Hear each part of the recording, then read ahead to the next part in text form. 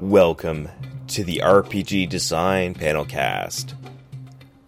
We bring you the very best recorded panels, workshops, and seminars concerning role-playing game design and publishing. This has been made possible by the generous contributions of the panel speakers and Double Exposure with their leading game design convention, Metatopia.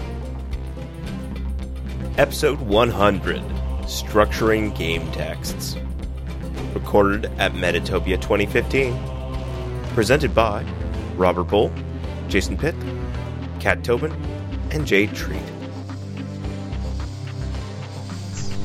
Okay, hi everyone, welcome to Structuring Game Texts. I'm Robert Bull. Jay Treat. I'm Kat Tobin. And Jason Pitt. I think we're all game designer. Are you a game designer as well? Or? No, I'm a publisher. Okay. So Icon, and I'm the managing director of Pelgrane Press. I probably should have done this earlier before I had us introduce ourselves, but I'm a role-playing game designer. I design Misspent Youth. I primarily design board games, but I also design LARPs and maybe RPGs. And I'm a role-playing game designer, publisher. Occasionally I did some things. Okay, so we're here to talk about how to structure a game text, and the first thing we want to talk about is that structure matters, just like system matters, you know. I feel, based on my experience, that a lot of people, when they're structuring their games, they're just going, what's the game I already know, and I'll just do it in that order. But it matters a lot, you know, that you make sure, and interrupt me anytime you want to, that we make sure that the structure fits the game and structure fits the way the book is going to be used. And so that's what we're going to talk about today, how to think about it and stuff. I guess I'll start talking about the nominal RPG structure that I'm familiar with. And when I talk about the nominal one, I'm going to have Jay talk about board games. When I talk about the nominal one, I just mean that's what's in my head is the thing that I see most often, and it's not a value judgment because that system might work well for certain games.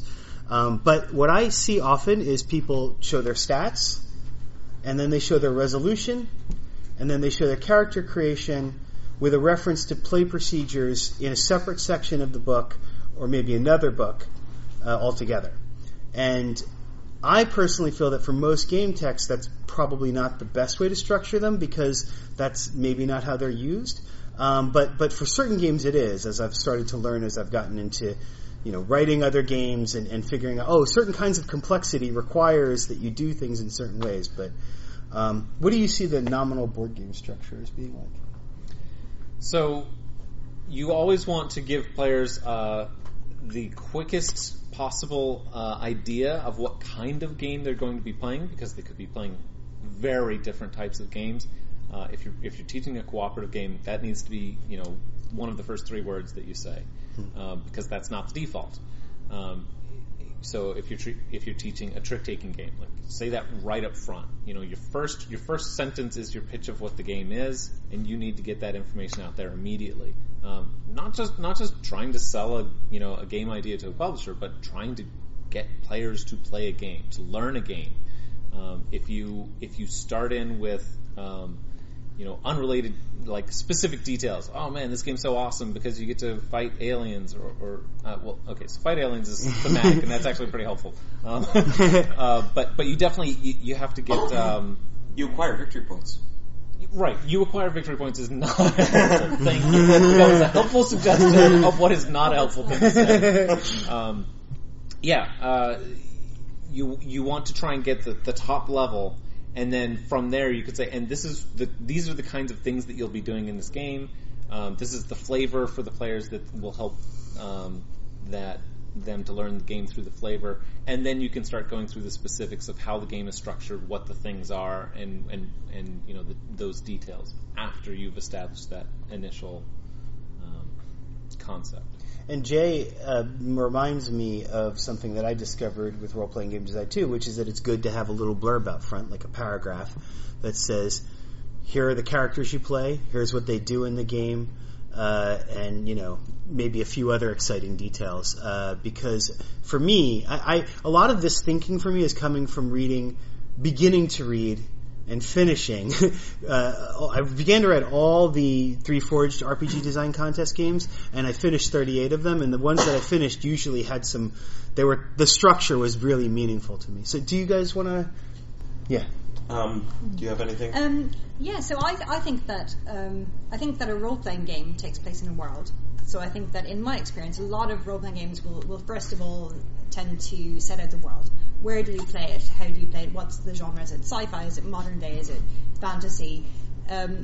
If it's an established genre like fantasy, then you don't need to spend too much time in the world because a lot of people already understand that. But if you're creating a brand new world, then describing the world in which your game takes place, or describing the kind of experiences you're going to have in the world in which your game takes place, comes first, and then kind of character generation, and then kind of the mechanics of how you play those characters in that world kind of tend to come afterwards.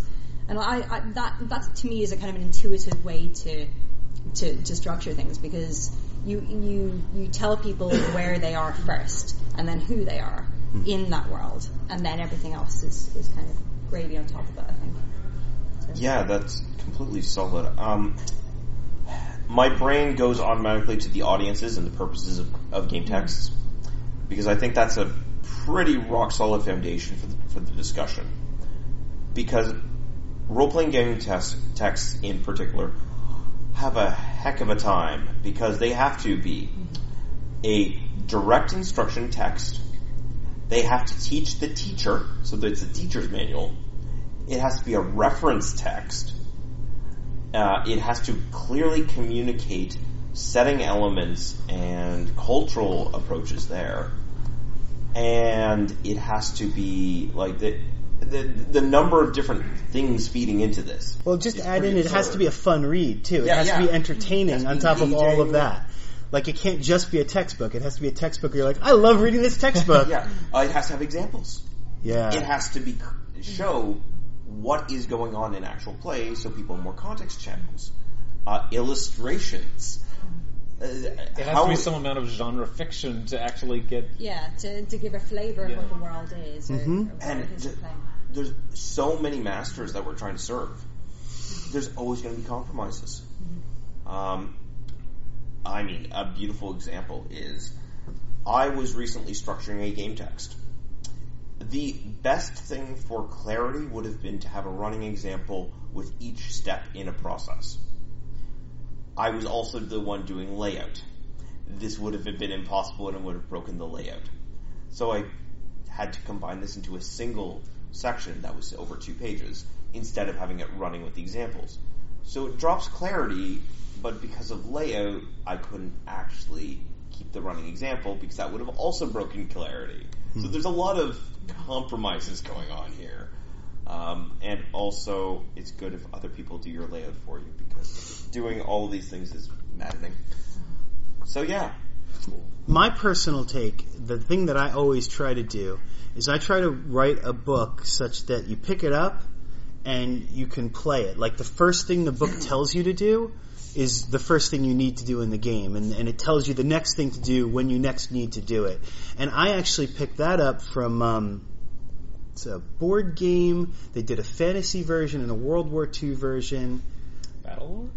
That's it, I think. Yeah. Battlelore. And what Battlelore does is it tells you, and I'm not a board game guy at all. I actually really don't like board games, but occasionally when I force myself to do board games, I'm like, oh, I learned something. But Battlelore, like, it tells you, all right, do this, then do this, then do this, which is what most board games do. And I don't know why most role-playing games don't do that. And then it says, okay, and now we'll add in other rules by saying, here's the next game you'll play, and here are all these other rules that you'll play. And actually, I haven't taken that part of it. All I did was take sort of the core other part, but I found that very helpful. I think there are a couple of different... I think there are 2 that I can think of off the top of my head, different ways in which a role-playing game can be structured. And the first way is with the presumption that a GM will take that book, read that book, and then transmit that information to their players in the group. And the second way, which tends to happen, I think, a bit more with indie games and story games, is the presumption is that the players will take that book and effectively read and transmit that information as they're going through the game, so that there won't be any pre-existing information or pre-existing knowledge. They'll just run it as they're going, effectively. And I think you need to structure a text in different ways depending on how you're planning on transmitting the information to the players. And there's definitely a correlation there between GM'd games and GM-less games. Yeah. Mm-hmm. So, quick question. That's a great point. Who they're expecting to read. As someone who's not in the RPG field, is there any, other than somebody telling you, is there any way to know which of those books that would be? Are there any giveaways? Giveaway. Is it more than 200 pages? Is it more than $30? If it's meeting those two criteria, odds are much higher that the intent is that a GM will read it and digest it. If it's in the here's a 100-page digest style $20 book, odds are that is in the indie game footprint where they're trying to desperately maximize sales and get every player to buy a copy of the book. And it's small enough that people can actually read it at the table and proceed from there. My version of it is you decide who's going to read it by what you write. You decide as a game designer, I want this to be a game that I expect everyone to know the rules for. I want this to be a game that one person is going to digest and then regurgitate. And I also think that while it's nice if you've got a book that you could just pick up and follow along with, I don't think even, no matter how good of a job you do, most games are probably going to do better if you've read the book and then you use the book to follow through. So yeah, that's my take on that. There's a couple specific. Sorry, don't want to interrupt. There's a couple specific books that do a really good and interesting job and are worth highlighting. One, Microscope does a fantastic job of step by step by step. This is what the game is. Here's how you get started. If you know what's going on, go to this page. Otherwise, here is the step to go and play the game. And it works. It is one of the better organized texts I've found. The other one is Mythender. The reason why I'm saying Mythender is this one would actually be in the GM reads the rules category. It's moderately thick as far as an indie game goes. It's got a lot of complexity to it, but there's a full tutorial section in there. So there's a tutorial battle that teaches you everything. You just follow the steps. Ryan Macklin did a fantastic job on that front, and I want other people to steal that technology. That's cool. Let's take a moment and get to know our audience a little bit. How many of you came here specifically with the concept of learning RPG structure? Awesome. How many came here specifically for board game structure? How many came for another reason? Would you be willing to say? No. That's fine. Does anyone else want to say why they came here if it was something other than those things? I have a hard time. I'm working on a game right now, and I have a hard time getting it from this is a pile of documents that I use to reference to run for my players to this is something other people can use to run this without me explaining how to do it. And I've done a lot of sort of things for my players in the past, and I guess mini games and plenty of hacks for stuff I run personally or I run at cons or I help run at cons. But when it comes to something that theoretically some person who doesn't know me from Adam is going to do, I have no idea how to convey this information well while still getting the process across and getting across why do you even want to play this. Do you have anybody who's close enough to you to feel socially obligated to read it but hasn't read it yet? Most people who are that close, I've already I constantly I do that for. But it's also when it comes to actually writing stuff down, my stuff I use to just run stuff is usually it's in a series of documents that I know what's in the documents. I'm going to go look at that when I want to use it. And when I try to put that into a form for somebody else, I'm like, where do I even start? If I can give a recommendation, start with Scrivener. It is the specific piece of technology that makes organizing large documents like this feasible and effective. It's also dirt cheap. It's available on Windows and Mac. It's like $20. Just get it. It's great. Why? Because it breaks text into a set of index cards, and you move them along the hierarchy. So you play with the outline on that front. You can give specific target word counts on specific sections and subsections and subsections, and you can just dynamically move content around to make sure that it's, when you realize you have to restructure this to here. The UI is very clear. The tutorial's great, and it's the perfect tool for structuring the text. When you have it structured, you pull it out and fiddle with it in Word. But for this stage, for compiling everything, it is the right tool for that purpose.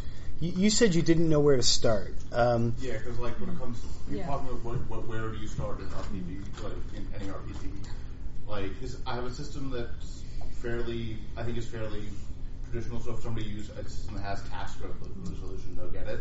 But I don't know if that's what people want to see first, or if the world and setting are going to be more attractive. Something that I would do is I would look at your favorite games and the games that you find easiest to run, and I would look at how they're structuring their game texts, and see what they've put first. See if they've put their setting first, or if they've put their character gen first, or how they've organized it. Because if you can take that and run it and enjoy running it, it means they're doing a good job of their structure, right?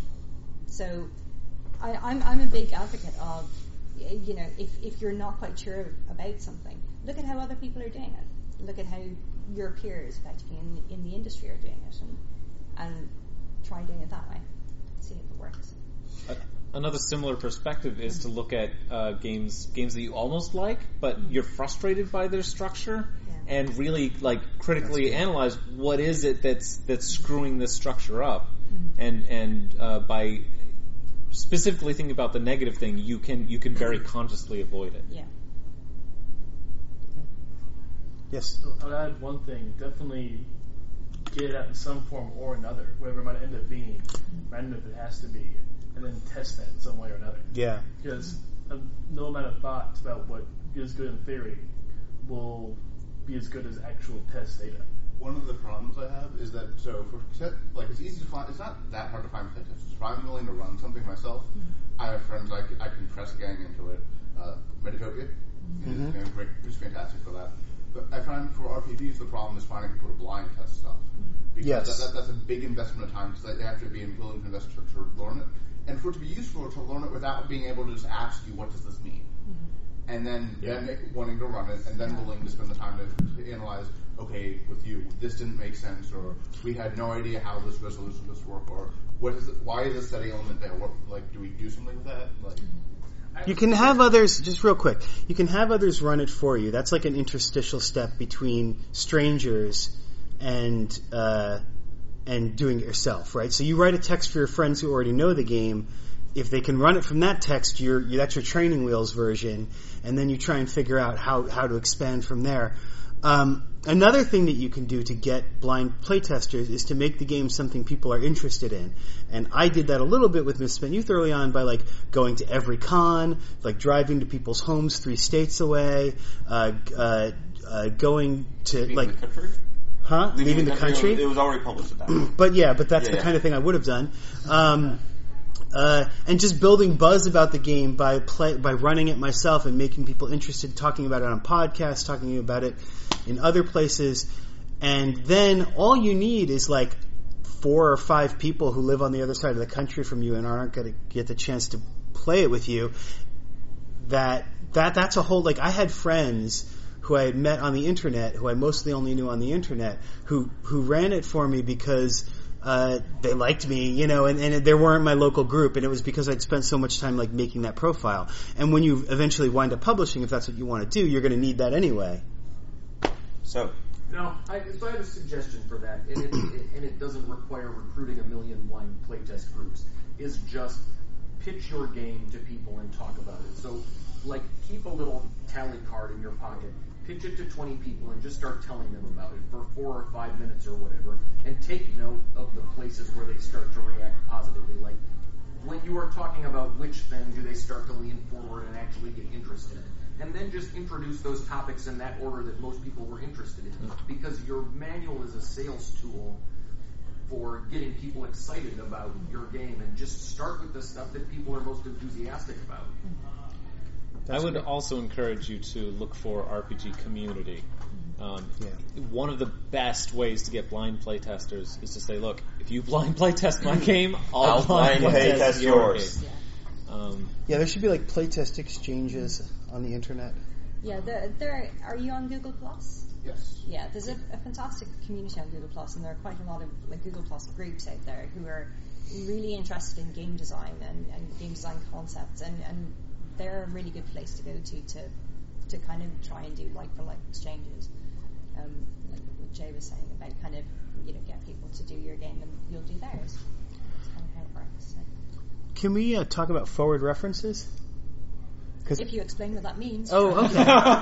Well played. So a common problem in all role-playing texts in my experience, including the ones I've written, including the ones I like, is that a lot of times you need to talk about the conflict system, and you need to talk about the scene structure system, and you need to talk about the setting, the overall session structure, and these things are all interdependent of one another, and they relied on you having terms that you know between, and so you wind up in situations where people need to know rules before they can know the rules that you're talking about, and so that's what I mean. And it's a big deal for everybody. Obviously, the first thing you do is try not to write that way. Like if at all possible, write things. That's why actually I started with that linear thing.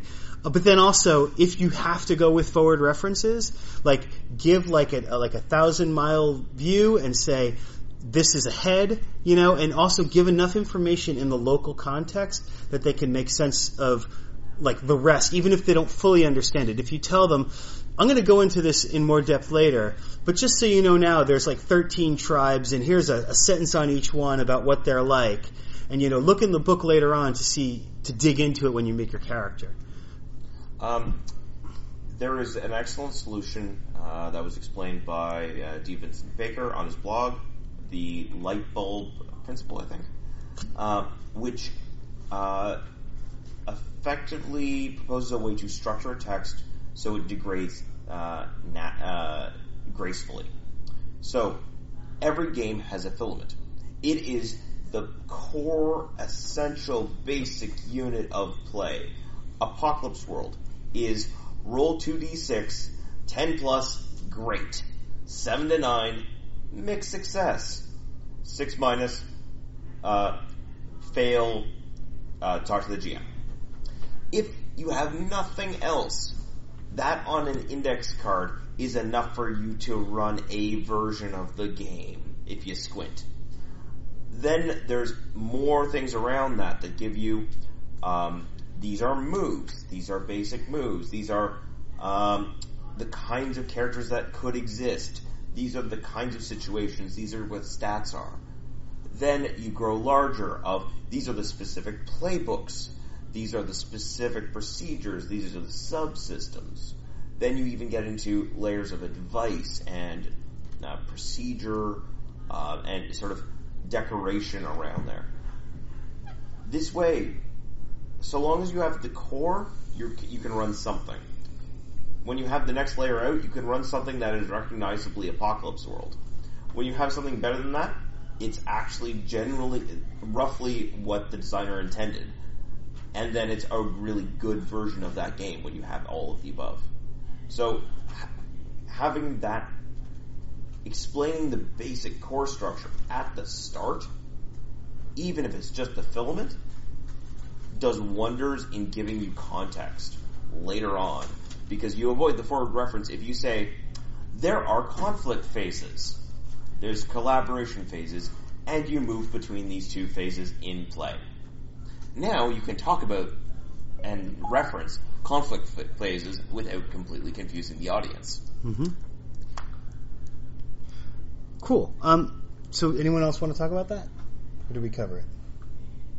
I think that's pretty good. Yeah. Cool. Yeah. Awesome. That sounds like a good way of doing it. Yeah, she's still like, I don't know what you're talking about. No, I'm kidding. That's on me for not being clear. So I want to talk about maybe some interesting structures that we've seen. I've got 3, but I'll give one and then I'll give you guys and then I'll come back. One of the cool ones that I like is the burning wheel structure, where they've got this kernel of the game. What you were saying reminded me of this. They've got this kernel of the game that's a very tiny version of the game that you could play. It's just about, rolling your stats against someone else's stats and seeing who wins and building your character. And then he says, just play with this game for a while. And then as you find you need them, add in the complicated combat structure. Add in the finding people in the city structure. And there's all these different things. And he tells you, here's the pages to go to whenever you need the system. Go and get that system. But if you don't want to, you've got this nice little simple house to play in. No? Okay, I'll just keep going.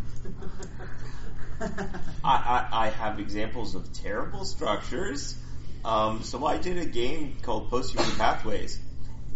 It is by necessity a terrible structure of a game because it's a game on 5 pamphlets. So it's one of those, how the heck do I structure this text? So, for instance, in that case, I had redundant information. Here are the core rules of play, and it was repeated on pretty much every pamphlet. And then it was a double gatefold, so you close it up and you could read all the normal rules. You open it up and it has the specific role rules. So what's specific to the role associated with that specific pamphlet. And then these rotated around in play. Now, structuring this kind of thing is really hard, and I'm not sure if I was successful, but it's something worth considering, and as a case study, it's a way of structuring text. Board games are usually much, much, much better at organizing in most cases, because the general expectation is that you are learning to play from the rule book, and you're just going through it step by step by step by step. Strangely, actually, the Mage Knight board game is a really interesting example because they have teaching rules and reference rules in separate booklets. And so you follow through the teaching rules with tutorials, and then afterwards when you're playing, you dive into the reference rules, and having them as separate documents is a really interesting task. That's neat. Yeah. I've noticed that a bunch of RPGs over the years have started with a sort of big fat rule book, which has maybe some introductory information, but then they put out introductory products, totally separate products usually. But I keep hearing the Pathfinder basic game. I hear people talk very highly of, as compared to the Pathfinder core rulebook, which is very much a traditional. This is a big fat tome. This is directly descended from 3.5, so it can be fairly daunting. But even with some other games like Weapons of the Gods had a lot of problems getting people to understand what to do in it, and then somebody put out basically a whole starting scenario with sort of the slow rules escalation. Do you think it makes sense to try to just go, okay, there's going to need to be a teaching set of rules and then a reference document set of rules, or do you think that that's just not feasible? It's doable, but what I try to do is have both in one. Like in Misspent Youth, every chapter ends with a bullet-pointed summary of all the rules, including page callbacks to those rules. And then at the end of the whole thing, all of those summaries are collected in one place. So that's a reference text for me. I'm satisfied with that as a small game. So the size of a game makes a huge difference on this, right? If you're making an enormous RPG, you really can't make that tutorial successfully. You really just have to be like, look, you have to read this book. Just here's all the things in the most useful way for processing an entire book. Whereas at the opposite end of the scale, you've got a card game, a board game that's one page, where again it doesn't make sense to make a tutorial because you just read this one page and then you can play. It'll take 2 minutes. You'll be fine. Fast and the Starlet doesn't need a tutorial. Yeah, Right. And there are a lot of things in between. So there are bigger board game texts like Mage Knight, where it's enough that you'd really rather not read the whole thing if you can get that tutorial to get you started. And the same is also true of RPGs. There are RPGs where you can say this is how you play, and whether you incorporate a reference into that as you do it or not. Like if it's small enough, you can do that. It's all about the size of the game. It's very with an asterisk based on what the game is, how it actually works. So some other interesting structures I've seen. I don't remember the name of the game anymore. I think at least one person, if not more than one person, did this. They made audio recordings of the rules. And then you bought the audio recordings and a booklet that was a reference sheet. So you learned the game by listening to the designer tell you how to play it. And then when you were playing it, you would have these reference sheets to the rules. I haven't tried it, but it seems really like a good idea. It seems like it's taking that GM teaching method that's been standard for a long time and kind of professionalizing it in a way, The downside is it can't be tailored to those people and the knowledge you have of them, but... there was actually a read-along tutorial style structure in Our Last Best Hope from Magpie Games. I believe they actually had QR codes, so you could scan them, and it would explain what this concept is in a YouTube video, which is fascinating. Yeah. That's cool. In like 5 years, the board games have gone from no video explanations to the vast majority of games actually you can go online and watch a video of people explaining how to play the game or playing the game. That would be interesting. I haven't seen a role-playing game text like that, but that would be... I know, and that's crazy to me because, if we've got these RPGs where, this one person learns it and then they get their friends together and they teach them how to play it. It's a logical... Why can't I do a video of that, right? And there are a ton of ways that RPGs and board games can benefit from each other in that way. Yeah. I was going to say in the what's the size of your text? Do you have a tutorial thing? There's so much that board games can learn from RPGs and RPGs from board games in how you present, how you tell players how to play the game. Yeah, and we've certainly found that when we do actual plays of our games, so for some of them we'll have GMs kind of running through an introductory session with newer people. A lot of people have found that a lot more accessible as a way of kind of learning how to actually play the game and what the game should look like in an idealized kind of form than just reading the rules. It supplements reading the rules for us. We use both actual plays and also the rulebook as well. Actual plays are like example text on crack. Yeah, exactly. Or steroids, yeah. Another thing that I've been trying lately, borrowing from Montsegur 1244, is settings interspersed with rules.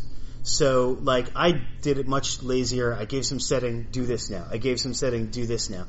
Montsegur is way cooler. You're in the game and you're playing the game, and he gives you a sheet to, read just before you play the phase, and it's got all the historical information you need about that period and everything that's relevant to the next section of the game. You play that section, then you take a break, you look at the next thing. It's a nice short page. It's really cool, and I've been so excited by that, and I haven't seen a lot of things like that.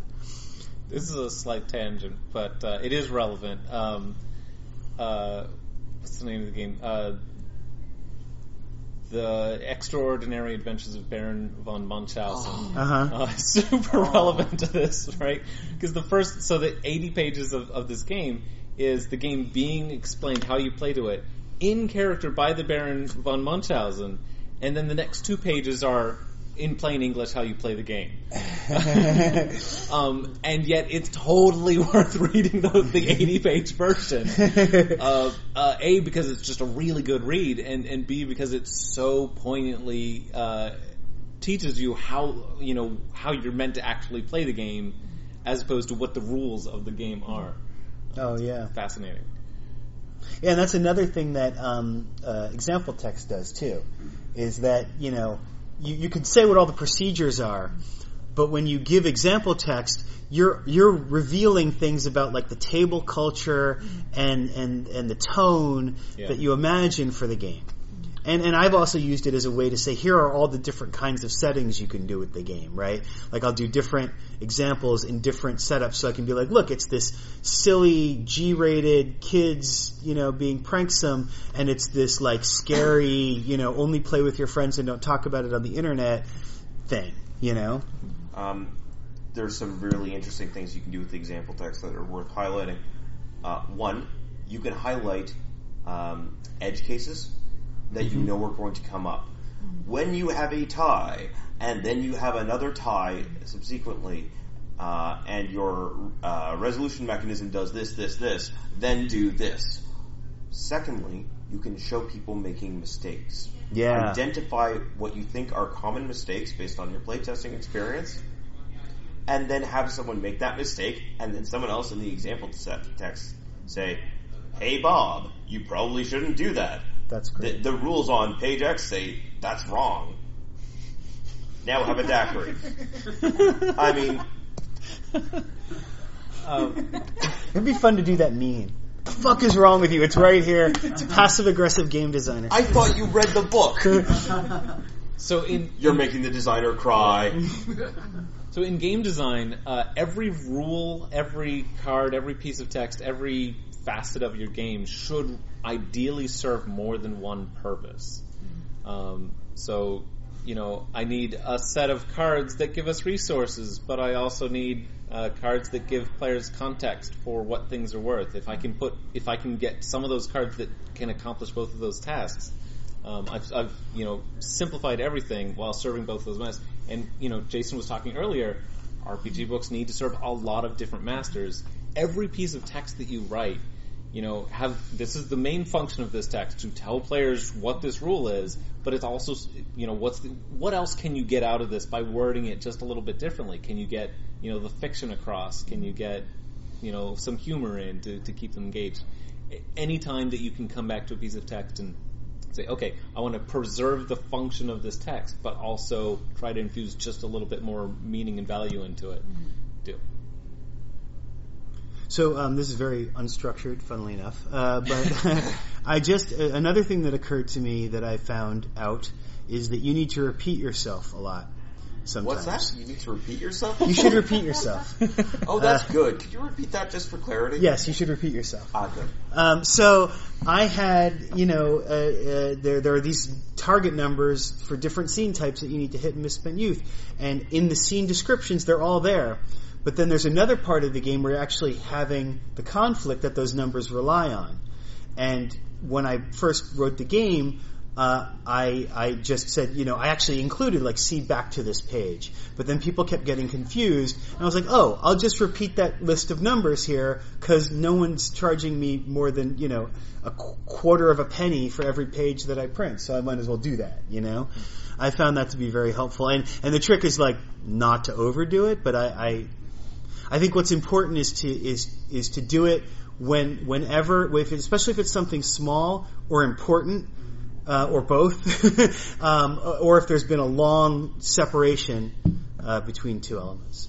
Yeah, I think that's a way or a really great example of when you can use text or visual kind of separators. So you can write something in text in one part and then call it out in box text or in a sidebar in another part. So you've got that repetition, but you've also got a visual breakup and a very visual reminder of the key elements from the previous chapter. Mm-hmm. One key thing as part of that visual element, illustrations really matter. Place them carefully, do good art direction.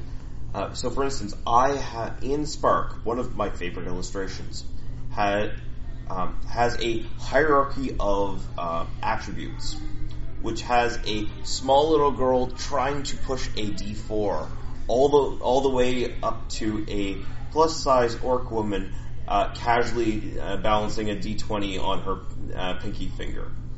And it's the ascending size of dice and what this actually represents in terms of physical competence and physical skill. this, right beside the attribute thing, means it's a pretty easy thing to say, oh yeah, that bodybuilder is a D10. Okay, yeah, that matches with the text. The visual matches text, and that means that there's more context channels to work off. It also means people can find this, because all they have to do is look for, the 400-pound orc bodybuilder. Yeah. And it's really easy to find that section for some reason. Yeah, the art becomes signposts in the text. Yep. Yeah, and both of these concepts are true not just for what text, how you should write the text of your thing, but when you're at a table telling people how to play a game, you need to use both of those techniques as well. Especially then, because people's attention wanders. And yeah, absolutely. And you're going to say 10 facts in a row. No one can process all 10 of those facts. They're going to get 8 or 9 of them depending on how interested they are. So by repeating those things and by giving illustrations that allow them to see it not just as this is a rule, but like, oh, I get what this means in the game, really helps people to understand those things. And actually, you said something extremely important. 6 or 7 is usually the max that a human brain can remember in terms of a list. So, bulleted lists that are 7 or fewer are great. Subsections, 7 or fewer, are great. There's actually some discussion that the way that humans set up hierarchies in organizations is all based off the fact that one person can't run 1,000 people beneath them, but they can have 4 subordinates, who in turn have 4 subordinates, who in turn have 4 subordinates, and we can manage that information by breaking things into these clumps. So these are really important principles in terms of text design to make sure that you don't have lists of 20 things. I am slightly critical at one particular role-playing game design that has a large 20-some-odd list of items in it, as opposed to 3 or 4 or more guidance on how you would say make your GM moves. I love that context channels phrase. It's the first time I've heard it. It makes instant sense to me, and I'm going to use it. Because I blame Ryan Macklin for that. All right, I'm not going to. No, you reminded me of something else that's useful in structuring game text, and that is parallelism. So if in your first chapter you set a certain structure, and every chapter thereafter follows a similar structure, that helps people to absorb those things, and even when they need to go back to reference, they can say, okay, I know I can skip the first 2 paragraphs because they're intro and something like that. And that's not just true of the game text itself. That's also true of the game design itself. Anytime that you can make 2 similar mechanics the same mechanic with different names, the Fate Fractal. Yeah. That's a huge win. Yeah, and I know you've already heard me going on about Word documents and structuring, but something that I find very, very useful when editing and structuring game text is just taking it into Word and breaking it into headings and subheadings, because it's a really, really valuable tool to give you an overview of your text, and where there are giant, like if you have a character generation chapter that has no subheadings, then you need to be breaking that down more and structuring it in a better and clearer way for a reader to understand. And it shows you where you've maybe skewed a lot of text in one section and very little text in another section. So it's a very, very useful tool, I think, as an overview of just being able to look at your complete text and say, how is this structured and how is it broken down? And so how accessible is it to a reader in terms of the amount of text I'm presenting at any given time on any given topic. Yeah, I've noticed recently that there's one of the games that I've been working on just happens to be in design at the moment, and that's where I'm going to keep working on it. And I think I'm doing better work on it because I'm looking at it I'm laying it out while I'm writing it, and that means that I understand it better. It's actually helping me learn the game because it's still being made. Anything else, or do we want to see if anyone has questions? Yeah, let's do questions. Yeah. We got 10 minutes. Is anyone working on a project that needs apart from you? Or do you have a specific problem that you're like, how do I get past this? Yes. I think comments on character sheets, playbooks, stuff along those lines that microcosm design. Right, yeah, user interface. Fundamentally, that's the best way to look at all of these sheets and reference sheets. This is where you are dumping your brain, where you're showing it to other people. There's been a number of recent game designs that have central sheets that track things. I'm just going to plug my friend's game Headspace. It has an emotion stress track in the middle of the table. So it says, oh, our rage is at 4. Everyone at the table is filled with almost boiling level rage because it's a game of shared consciousness and shared emotions.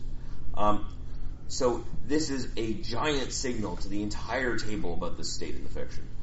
Things in the middle are really interesting in terms of design and are a good way of making links between the mechanics in the game text and the actual experience of play.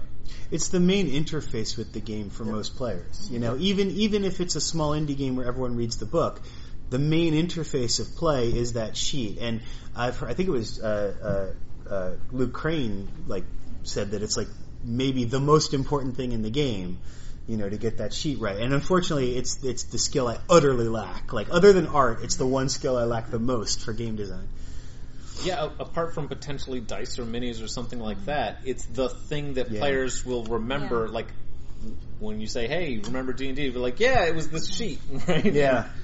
Yeah, and everyone has those, battered and old sheets from really long campaigns where you've done all of that rubbing out and rewriting and rubbing out and rewriting as you've gotten more and more XP and gotten better and better characters. Yeah, and there's definitely a spectrum of what you need on your character sheet. So if you're playing something like D&D 4th edition, then you've got a lot of numbers and information that are going to directly affect strategic choices, and you want to make that information as accessible as possible, and how to use it as accessible. Whereas if you're doing something like Fate Core, where you're not so much worried about the mechanics and the numbers so much as really expressing your character, then those two sheets serve very different purposes, right? The Fate Core, you really want to give the players the tools to put themselves or their character onto that sheet. Yeah, you're going to want a lot more free text, aren't you, in that kind of latter example, and a lot more kind of boxes that are easily findable in the first one. So we're not completely focusing on character sheet design. There is or was another seminar on that specific purpose, and it will be available on the RPG Design Panelcast. Ding! And it's a good one. I've seen it. So one of the really interesting things to pay attention to is heat maps. There's a lot of research on how people look at screens and pages, and in Western society, that is the top left. So if you cluster the most important key information, the top left of the character sheet, or even the top left of spreads in books, that is the information people will be able to more easily find. And you can bury the unimportant stuff or the stuff you want to hide in the bottom right. So heat maps are fascinating tools. Yes. Books like Fate Core and Savage Worlds like to separate their game mechanics and their text away from setting and context of a world and environment. I'd like to hear what the panel thinks about that. Obviously in the indie realm we don't see that. Usually it's very much pushed together. And I always thought that was more digestible, but I found that the more I talk about this with other people, the people really seem to be on different spectrums. Some people think it's great, helps you immerse in different mechanics, gets you a little feel for it so you can kind of go through the dry stuff. And some people feel like, no, it's great when your book is half the size, and I can have one book for the mechanics, and I can have one book for the setting. I would say they're both perfect for different audiences. Yeah. Yeah, I think so. And also different games. There are some, even indie games, where there's no setting, or and that's sort of true of Fate, or even GURPS, there's no setting there, or the setting is a whole other product. Yeah. Not so much like a I guess GURPS is the prototypical example of what you're talking about, but also GURPS as a game by itself is really just by itself. Like those other books are like, oh, here are some options, you know. I mean, as Savage Worlds is generic like that too. I guess Fate, I guess, would be the same. But are there pros, do you think, to it? I mean, other than what I mentioned, I don't know if those are really good reasons to do it or not. They're integrating it means that the setting is tightly bound with the rules, and all of these things are conceptually close together. That's great. Conflict. Well, conflicts like on the red plains of Mars are usually like this. Conflict on the blue deserts of Venus are like this. Okay, yeah, so we know that these are the kinds of conflicts that are common, so this is really handy. Breaking it out means that you can easily reference this with third-party product X, Y, and Z. I think for me, I would much prefer to allow customers to only have to buy one book and run the game from that one book, if at all possible. I mean, in some cases, like Jay was saying, it's just, you know, there's a different audience or a different way that you're trying to approach it. But I think for me personally, I would much prefer the only commitment to be to buy this one book and giving you everything in this one book. And then if you want to buy more books, great. But not kind of, I feel like it's slightly kind of cheating and a bit mean to kind of go, well, yeah, you buy this book, but then you also have to buy this book and this book to get the combat and this book to get, you know, the monsters and this, you know, that kind of thing. So I really like Fate Core. I also really like the original Deadlands, which had tightly integrated theme and mechanics. And I feel like if you took Fate Core, you took those exact rules and you said, okay, here's one of the settings for Fate, and I'm going to sell this as a single book without changing any of the mechanics, I would find that disingenuous. If your system is wrapped around your theme and your story intimately, and those two like are inseparable, please package them together. That's going to be an awesome, you know, unit. And if they're not, please keep them separate, because if I can tell any story with this Fate Core rules, I don't really want to read your setting. I want to make my own. That's the power of that system. I think we maybe one more question. Yeah. Well, mine's kind of piggybacking on that, because actually I'm designing a generic system, so settings will be separate. Right. Such a generic system. So, since setting would be different, is there anything in particular for structuring the setting text that you would do maybe differently from doing a normal game book where it's combined? Setting text is almost entirely filled with hooks. Good God, does it have to be filled with hooks? Making it modular, making it customizable. Because if you just give people a travel log that is straightforward and dry and there's no customization, people won't engage. If you say, here are 12 factions, pick 6 of them for your game, then you've got a reason to read through all of them and go, well, I like this one, let's balance, oh right, let's get this, and it turns more into a shopping experience, so people get engaged. And you get broader context. Certainly, I think a lot of setting books also include mechanics as an incentive to buy. Yeah. You know, exclusive mechanics to that situation. Yeah, it allows you to. There might be a little of that, but like I said, if it's pure setting. My preference for a setting book would be sort of the setting was delivered systemically in a way where like you were saying, you're like, okay, here's everything the setting could be. This is a setting generator, and you're going to decide like what's important and what's valuable and that sort of thing. And you can still have lots of real setting in there too. And you know, it can be like A/B type things, or it can be like there's this one the Vampire 3rd Edition series. They had these setting books that had, here are 3 possible answers for this mystery, or you can make it up your own. That was really good. I liked, especially with them having that history of being the Metaplot company, to then say, no, we're explicitly saying that there's no official answer, and here are 3 ideas, was really cool. And I recommend that you take a look at Hillfolk. Because everyone contributed to that project, I think it's safe to say. Yeah, pretty much everyone. Ever and ever. Yeah. Something for it.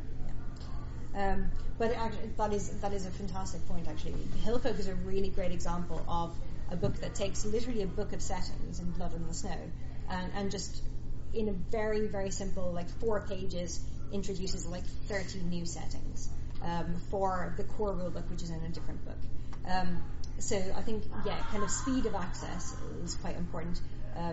But flavor as well, I think, is another really important thing. If you're doing a specifically setting book, you're not, that book isn't having to do with the work that Jason was talking about core books having to do earlier.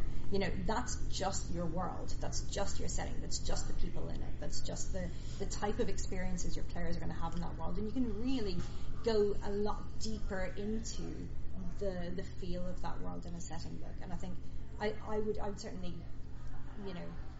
capitalize on your ability to do that in a separate setting book. So I think we need to let people go. So Yep. Thank you. Thanks, very everyone. much. Thank you. I don't know if there's something after this, but we should probably get out.